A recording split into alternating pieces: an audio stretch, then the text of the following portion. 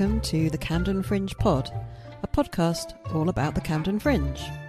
Keep listening for a glimpse behind the curtains and to find out how you can get involved in, you guessed it, the Camden Fringe.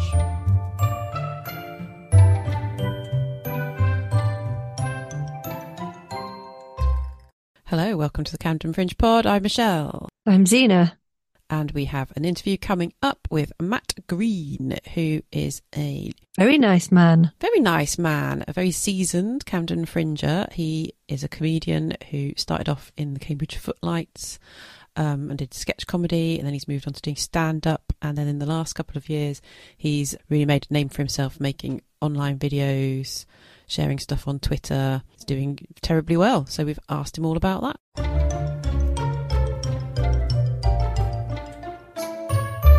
Hello, Matt. Hello, nice to see you. Thanks for joining us on the Camden Fringe Pod. I did a little calculation this morning, and this year will be your 6th show at the Camden Fringe. Mm-hmm. Yeah, that's right. Yeah, I think I did my first one 2015 because I had done a bunch of shows at the Edinburgh Fringe, and my last sort of big show there was 2013, and then I had a year off for various reasons, and then I thought I kind of want to do a show, but it felt like Edinburgh. I mean, it's a conversation everyone's having at the moment, but Edinburgh was getting more and more big and more expensive. And the show I had done in 2013, I thought had been a good show, but I hadn't felt like it had particularly got the attention. I think I'd done 5 Edinburgh shows in 6 years. So I'd done 4 in a row. I took a year off for the Olympics in 2012 because I was competing, obviously. And I was glad I did because I felt like I wanted to be in London for the Olympics. You know, it's only going to happen once in my lifetime. But yeah, so then I went back for the 2013 Fringe and it was fine, but I didn't sort of have an amazing time. And I felt like I wanted to keep doing shows, but felt like Edinburgh was such a big commitment every year that it was so expensive and so much planning, so much time involved and just so much time out of your life, you know, to do a full month every year is quite a lot. And that's one of the things I've always loved about the Camden Fringe is that although it does take place over a month, most people do a shorter run. And it allows you to be kind of focused about it and go, right, I'm going to really focus for this week or so. But then I don't have to spend the whole of my summer worrying about this thing. I've always tended to do the early part of the Fringe in Camden. And it's just quite a nice feeling kind of doing the first week or the second week or something and then going off and having a holiday or just having some gigs or whatever it is. And then seeing other people in Edinburgh still grinding through the last couple of weeks and feeling like, oh, you know, they've still got a long way to go. Yeah, that last week of Edinburgh, you start seeing people's tweets getting very bleak. It's just such a long time. Yeah, I think it's just got a lot harder as well. Because I've been doing comedy like 20 years nearly now. And the first few years I did Edinburgh, I'd love to see some statistics or some sort of quantitative data on this. Because I have a very strong feeling that it used to kind of build to the end, Edinburgh. It used to feel like the first week was a bit quiet, but you'd get some people in from preview, you know, sort of cheaper tickets. Locals would come in and then you'd sort of build as the weeks went on. And then the final week was often the best week. You know, you'd sort of get your best audiences. Even if you weren't being nominated for awards or something, even if your reviews hadn't been great, you'd still build to that final weekend. Yeah. The trickle-down thing was a real thing, I think, 20 years ago. I remember seeing the trickle-down effect in action where the big shows would sell out and then the shows that had been quieter the rest of the month suddenly were selling out because people would come and just say, what can we see? And we'd say, well, there's only tickets for this. So there you go. Yeah. That's what you're going to see. Yeah, exactly. I think there's a number of things have happened. And I guess one of them is the proliferation of extra shows that used to be quite rare, I think, in my memory that, you know, people putting on extra shows used to be a fairly rare event and only really for the very, very top people. Or if somebody had been nominated for the big awards and was selling out every single show from the beginning, they might put a few extra shows on. Whereas it feels like now that's almost become part of the business model that even people who are just doing okay, they still put extra shows on. And it means that you end up with the opposite of the trickle-down effect of people turning up and going, oh, I can go and see all these extra shows for people who are doing well. So why would I bother going and see other people's? So yeah, it has felt to me like that final week in Edinburgh has become much harder work now. And you often end up with a sort of slight feeling of a damp squib at the end rather than a crescendo. It just sort of goes, meh. But I think it was 2013 where I had my biggest version of that. There was sort of a nadir of that where the very last show I did of the Fringe in 2013 was on the last Sunday. And I think I had my smallest audience for the whole run on that last show. And it was a real sort of feeling of like, oh, okay, so I've spent a whole month up here. and I've ended up with less people at the end than I did at the beginning, and that was quite dispiriting, really. And so, yeah, that was another reason why I thought, I want to try something different. Well, you've slightly spoilt one of my questions, which was, how have you become an overnight success? Because you've kind of given away the fact that you haven't been an overnight success. Over lockdown, was it then when you started creating your videos and your viral online content? Yeah, very much. As I say, I've been doing comedy in various ways and acting and stuff and some writing for about 20 years. I still have the programme for Sensible Haircut. Yes, that was my third year at university. So I did the first 2 years, I did tour shows where I was in them.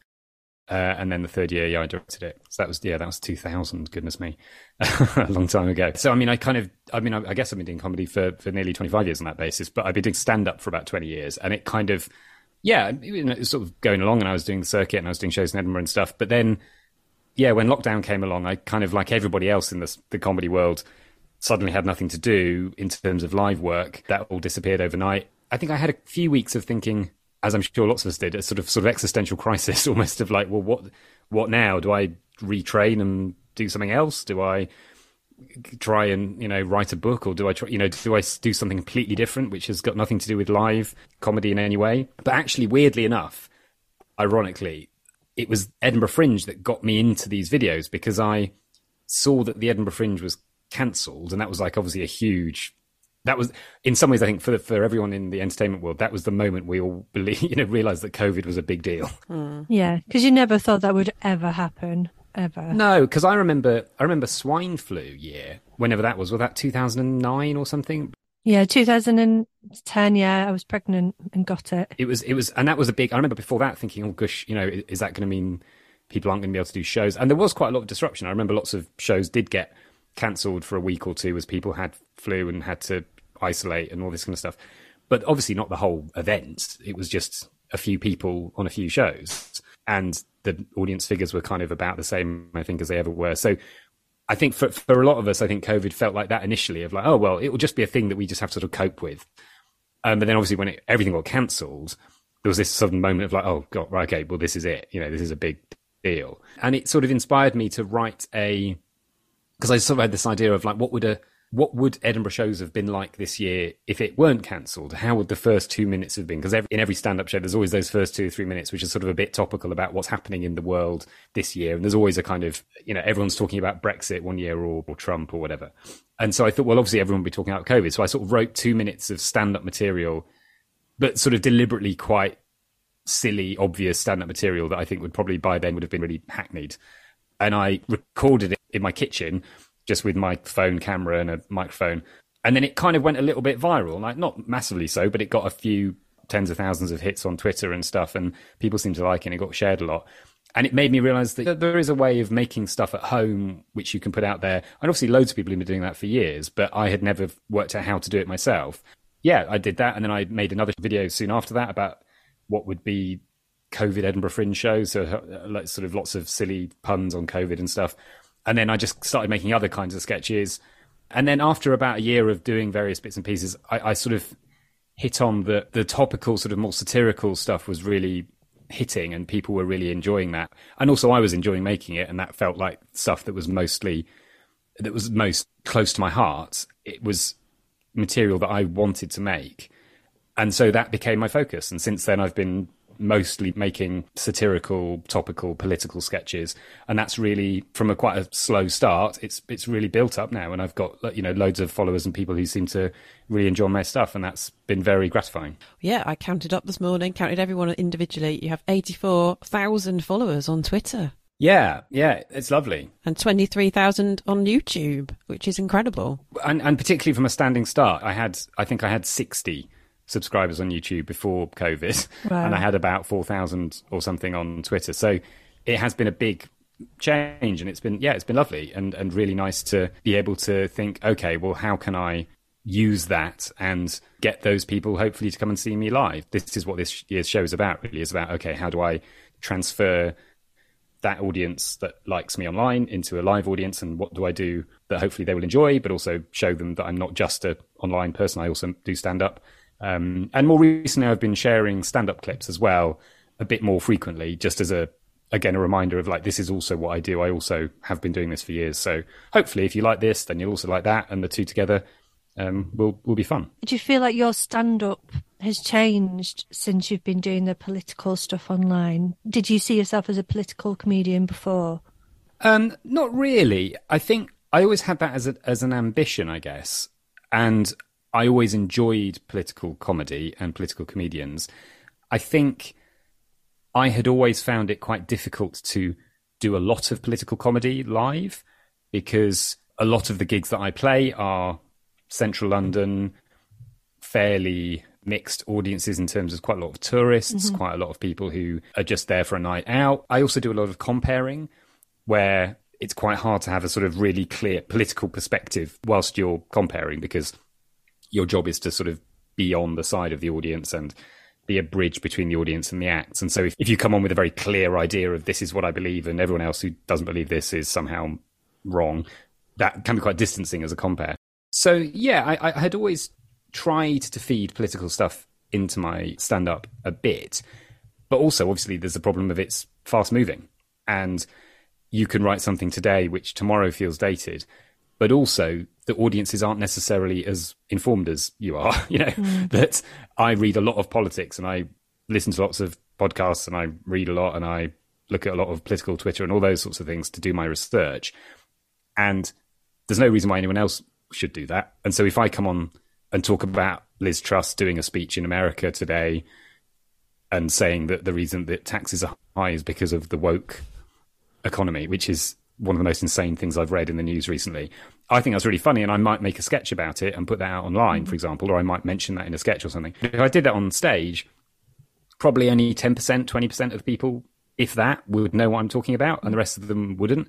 And so you've got to be able to hit a broad audience when you're doing stand-up in a club environment. So I suppose the answer is I had tried to, but it wasn't really my main focus. Whereas now I feel like, yeah, I'm able to put a bit more into it. Although obviously the gigs I'm playing are still the same sorts of gig. That hasn't changed overnight. I have got a bit more confident when I'm doing sets to come on and say, right, this is what I think, this is what I'm interested in and talk about that. So my sets have definitely become a bit more political and a bit more topical.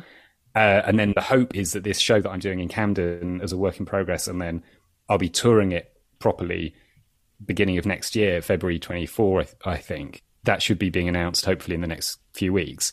That will be a good mix of political stuff and more personal, observational stuff. And hopefully it'll be a fun combination, which people who like my stuff online will enjoy, and also people who've never seen my stuff online will also be able to get something from it. I think that's really interesting. So with the 1 hour show format, you can put what you want into it without worrying about those things like being a compare. You can just make it your own thing. It seems like you look at it in quite a forensic way to make sure you're pleasing lots of different people. I think it's just professionalism. You just have to... I've been doing stand-up a long time now, and I've seen people who have tried to do what the audience doesn't want to hear, and sometimes that can work in the long run. Those people can carve out their own audience over time, but it's a tough road to go down if you're not someone who's got very thick skin. I'm just more of a people pleaser when I'm on stage. I want the audience to have a nice time. I don't want to go on stage and not entertain people. That's my job. But obviously there can be a bit of a clash there between what you want to talk about and what the audience wants to hear, and it's finding that balance is always the hard bit. And I think you're absolutely right. When you're doing a hour-long show, or when my tour show will be even longer, the right and the expectation that you're going to do what you want to do, and the audience have paid to see you do what you want to do. If they don't like it, that's a shame, and I don't want anyone not to enjoy my shows, but I will be doing what I want to do in those shows rather than trying to sort of please an audience that isn't interested in politics. I've already sold some tickets in advance for all the shows I've put on sale, and the only way I've promoted them is through my social media so far. It's something I've never experienced, and I'm really excited about the idea of, because that's the dream as a performer, is to have an audience who, when you walk on stage, they expect it to be good and want it to be good and are excited to see you. Whereas obviously every gig I do on a stand-up circuit, you have to prove yourself every time. You walk on as a blank slate and they don't know who you are, and you have to do that. And that's fine, and I've done that for years, but it'd be quite nice to experience the other side of it. So as an old hand at the Camden Fringe, are there any pointers that you can give future performers? I always tell people that the Camden Fringe is worth doing. I think that it's really friendly, and be careful about choosing which venues you apply to, because different venues definitely suit different shows. And if you're going to be doing a stand-up show or a work in progress comedy show, I would always advise people to apply to the venues that are used to doing that sort of show. So the Camden Comedy Club or the Aces and Eights, which is where I'm doing, and there are others as well. But if you're going to do a more of a sort of theatrical show, then obviously there are places like the Etc. or Hen and Chickens or other theatre spaces. But don't assume that an audience who are used to seeing theatre shows will definitely come to a comedy show and vice versa. I think it's worth having that in mind. I think I would say that it's quite different to Edinburgh in that flyering is not really something that is very effective in my experience, because even in Camden, which is quite a place where lots of tourists and people just go out to see stuff, they're not really expecting to necessarily pick up a flyer and go and see a show that night. So if you flyer in Camden, it's quite a tough experience. Like, you have to really be out there for a long time, and you've got to be someone who's really good at that to make much of an impact necessarily. So I think you've got to do a lot of your promotions online these days, and that, you know, there are lots of ways of doing that. People can do social media, they can do Google ads, Facebook ads, all sorts of different sort of online promotion tools are really worth it. And I would also recommend working with other companies. So finding out who else is on in the same venue as you, cross-promoting, asking people to mention your show afterwards, that sort of thing. If you have flyers, flyering the shows is much more effective than flyering just randomly in the street. And also, the press, in my experience, has been quite friendly, and there are lots of small online review sites who quite often will come and see you and review you if you ask them to nicely, and if you send them press releases in good time. I've not had any particularly negative experiences with that, whereas in Edinburgh, I think ironically, probably some of the people who work on Camden theatre press or comedy press are just way more experienced than the people who are in Edinburgh, because in Edinburgh you just get loads of students who do a lot of the reviewing. So it's a bit of a lottery whether you're going to get someone who knows what they're talking about. Whereas actually in Camden, I found that the reviewers have been reasonably knowledgeable and quite supportive, whilst being critical where they've felt necessary. So yeah, I've always found it to be a supportive Fringe, and the audiences tend to be supportive. And don't panic is the other thing if you're not selling tickets in advance, because I've been very lucky this year that I think because of the online stuff, I have sold a few in advance. But I look back at my records from previous years, and I've often sold almost none at all until the week before, and then quite often sold pretty well, and in some cases sold out shows. So it can be a festival where people book quite late and will turn up on the door, and don't panic about that. It's not like Edinburgh where you're competing with hundreds and hundreds of other shows. There are probably a couple of dozen other shows that you're competing with any day, if that. So don't panic. All good advice. And can we use your expertise in making videos and ask, do you have lots of special equipment now? Or is it all done at home still? Do you go to studios? How do you make your viral videos? Yeah, it's still very simple, really. I have invested in a bit of equipment. I use my phone for my camera, which is just an iPhone. I think that's probably as good as any camera you can get if you're doing fairly close-up things. So I have a plug-in microphone that I use, which is a better mic, because I think the camera's good, but I think the mic on the iPhones isn't brilliant. So I have a clip mic that I clip on, which plugs into my laptop. So I record sound separately, which I think is really worth doing if you're doing a video where it's you talking to camera. I think it's really worth getting a clip mic, because then you get much cleaner sound, and that's really important for online videos. I have a green screen that I put at home, but I literally just have a curtain rail and two hooks that I've put on my wall. So I put the curtain rail across the hooks and then put the green screen on it, which is just a cloth that I bought from Amazon for about a tenner or something. And that's been really useful. And I also have a tripod, like a ring light tripod thing for the camera, and a couple of lights as well, a couple of soft boxes. And that's kind of it, really. And that's enough to film fairly decent stuff against a green screen. The crucial thing is the editing. I use Premiere from Adobe, which is quite expensive because it's a subscription model.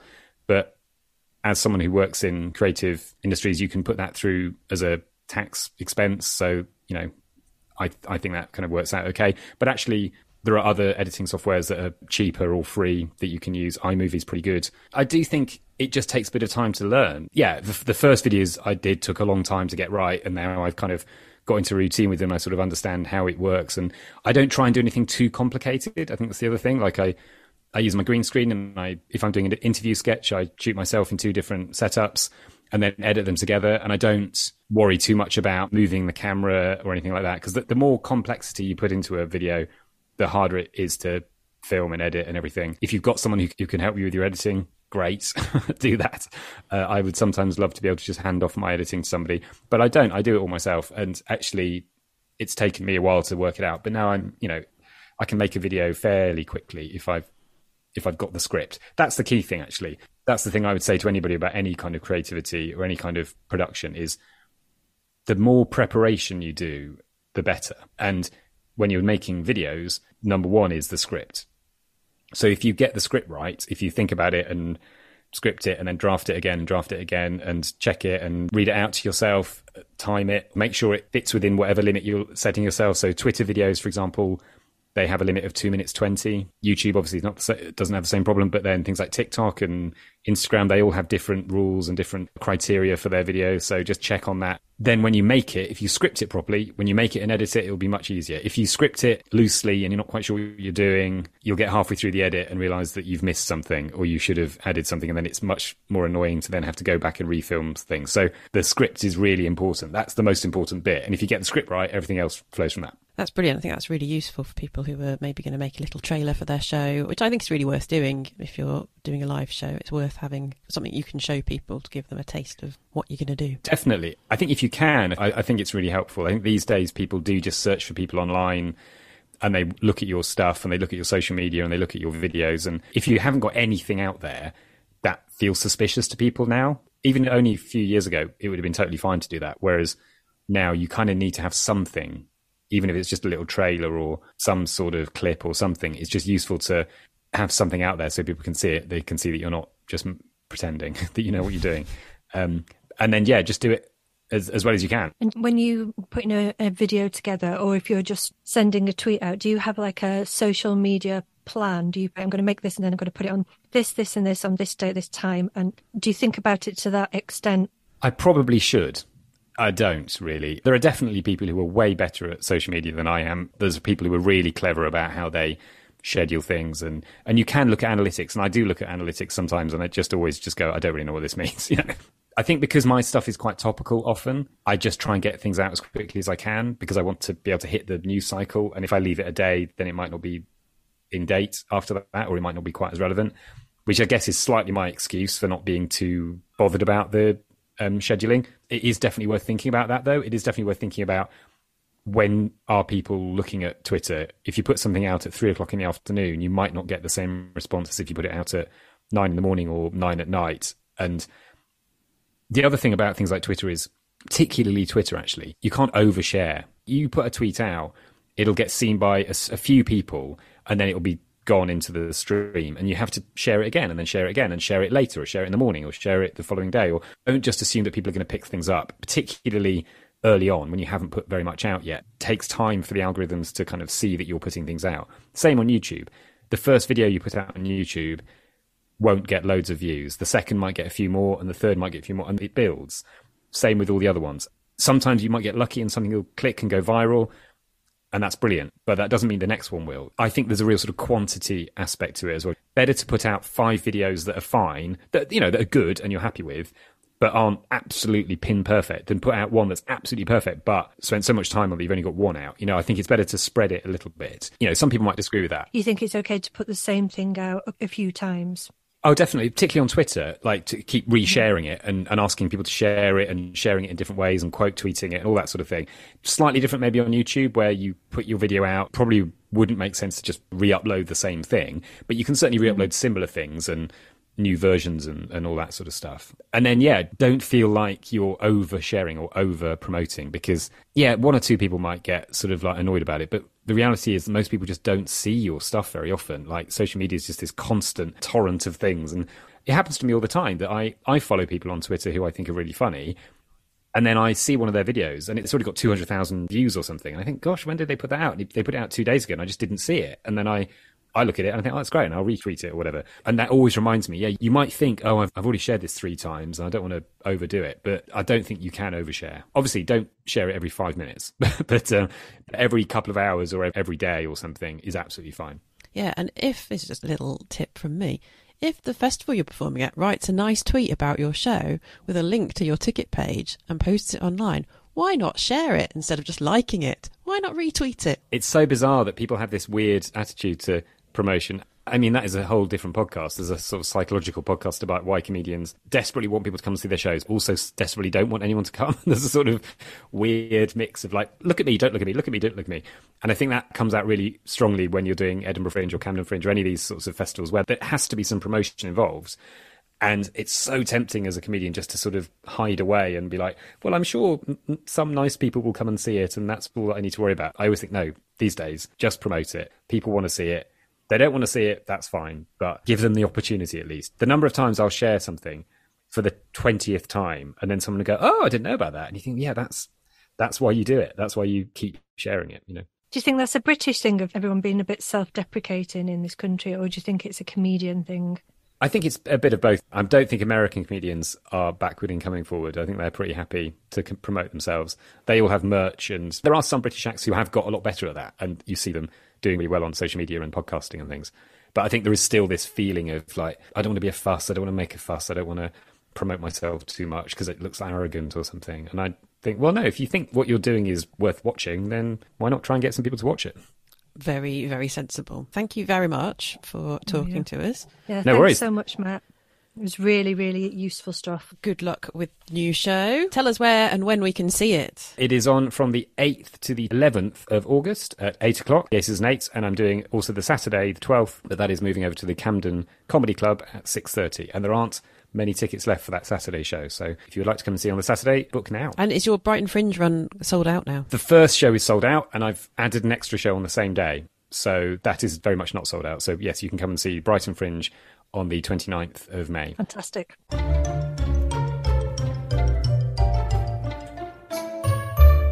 Well, he's very nice, isn't he? Very intelligent, which you would expect from someone who was at Cambridge. Yeah, he's smart and very articulate, and he had lots of interesting things to say. I think one of my favourite things was, don't panic if you haven't sold any tickets in advance. Don't panic. It's a really big one for us, that actually, isn't it? Because quite often during the festival, we might have people emailing us the day before their show saying, Zena, Michelle, we're going to just cancel our show because we can't do it because we've not sold any tickets yet. And, you know, it's all a disaster. And then we have to sort of talk them from the ledge, don't we? And then people buy tickets on the day. But it's when people do it 2 weeks before and say no one's bought any tickets. I think there's definitely been a trend post-pandemic that people don't buy tickets a long way in advance because we all got very used to things being cancelled, plans being destroyed, everything changing last minute. I mean, there's always, with Fringe Theatre anyway, there's always a bit of a last minute rush. But particularly post-pandemic, I think people have not been keen to plan things too far in advance. But that doesn't mean you don't put the work in advance because you're planting seeds. Of course. Of course. Fabulous. So our next episode will be all about marketing. We've got a marketing expert come to talk to us. What's his name? Andrew Collier. He knows all about In the Night Garden, the Ninky Nonk, and indeed the Pinky Ponk. Possibly a Tinky Tonk? Macapaca. Upsy Daisy. I still know all of the Macapaca song, but I won't do it now. Brilliant. Well, thank you for listening. Do follow us on social media. Do subscribe, listen to other episodes because we've covered all sorts of topics and they're hopefully very helpful to anyone putting on a Fringe show. Bye. Goodbye.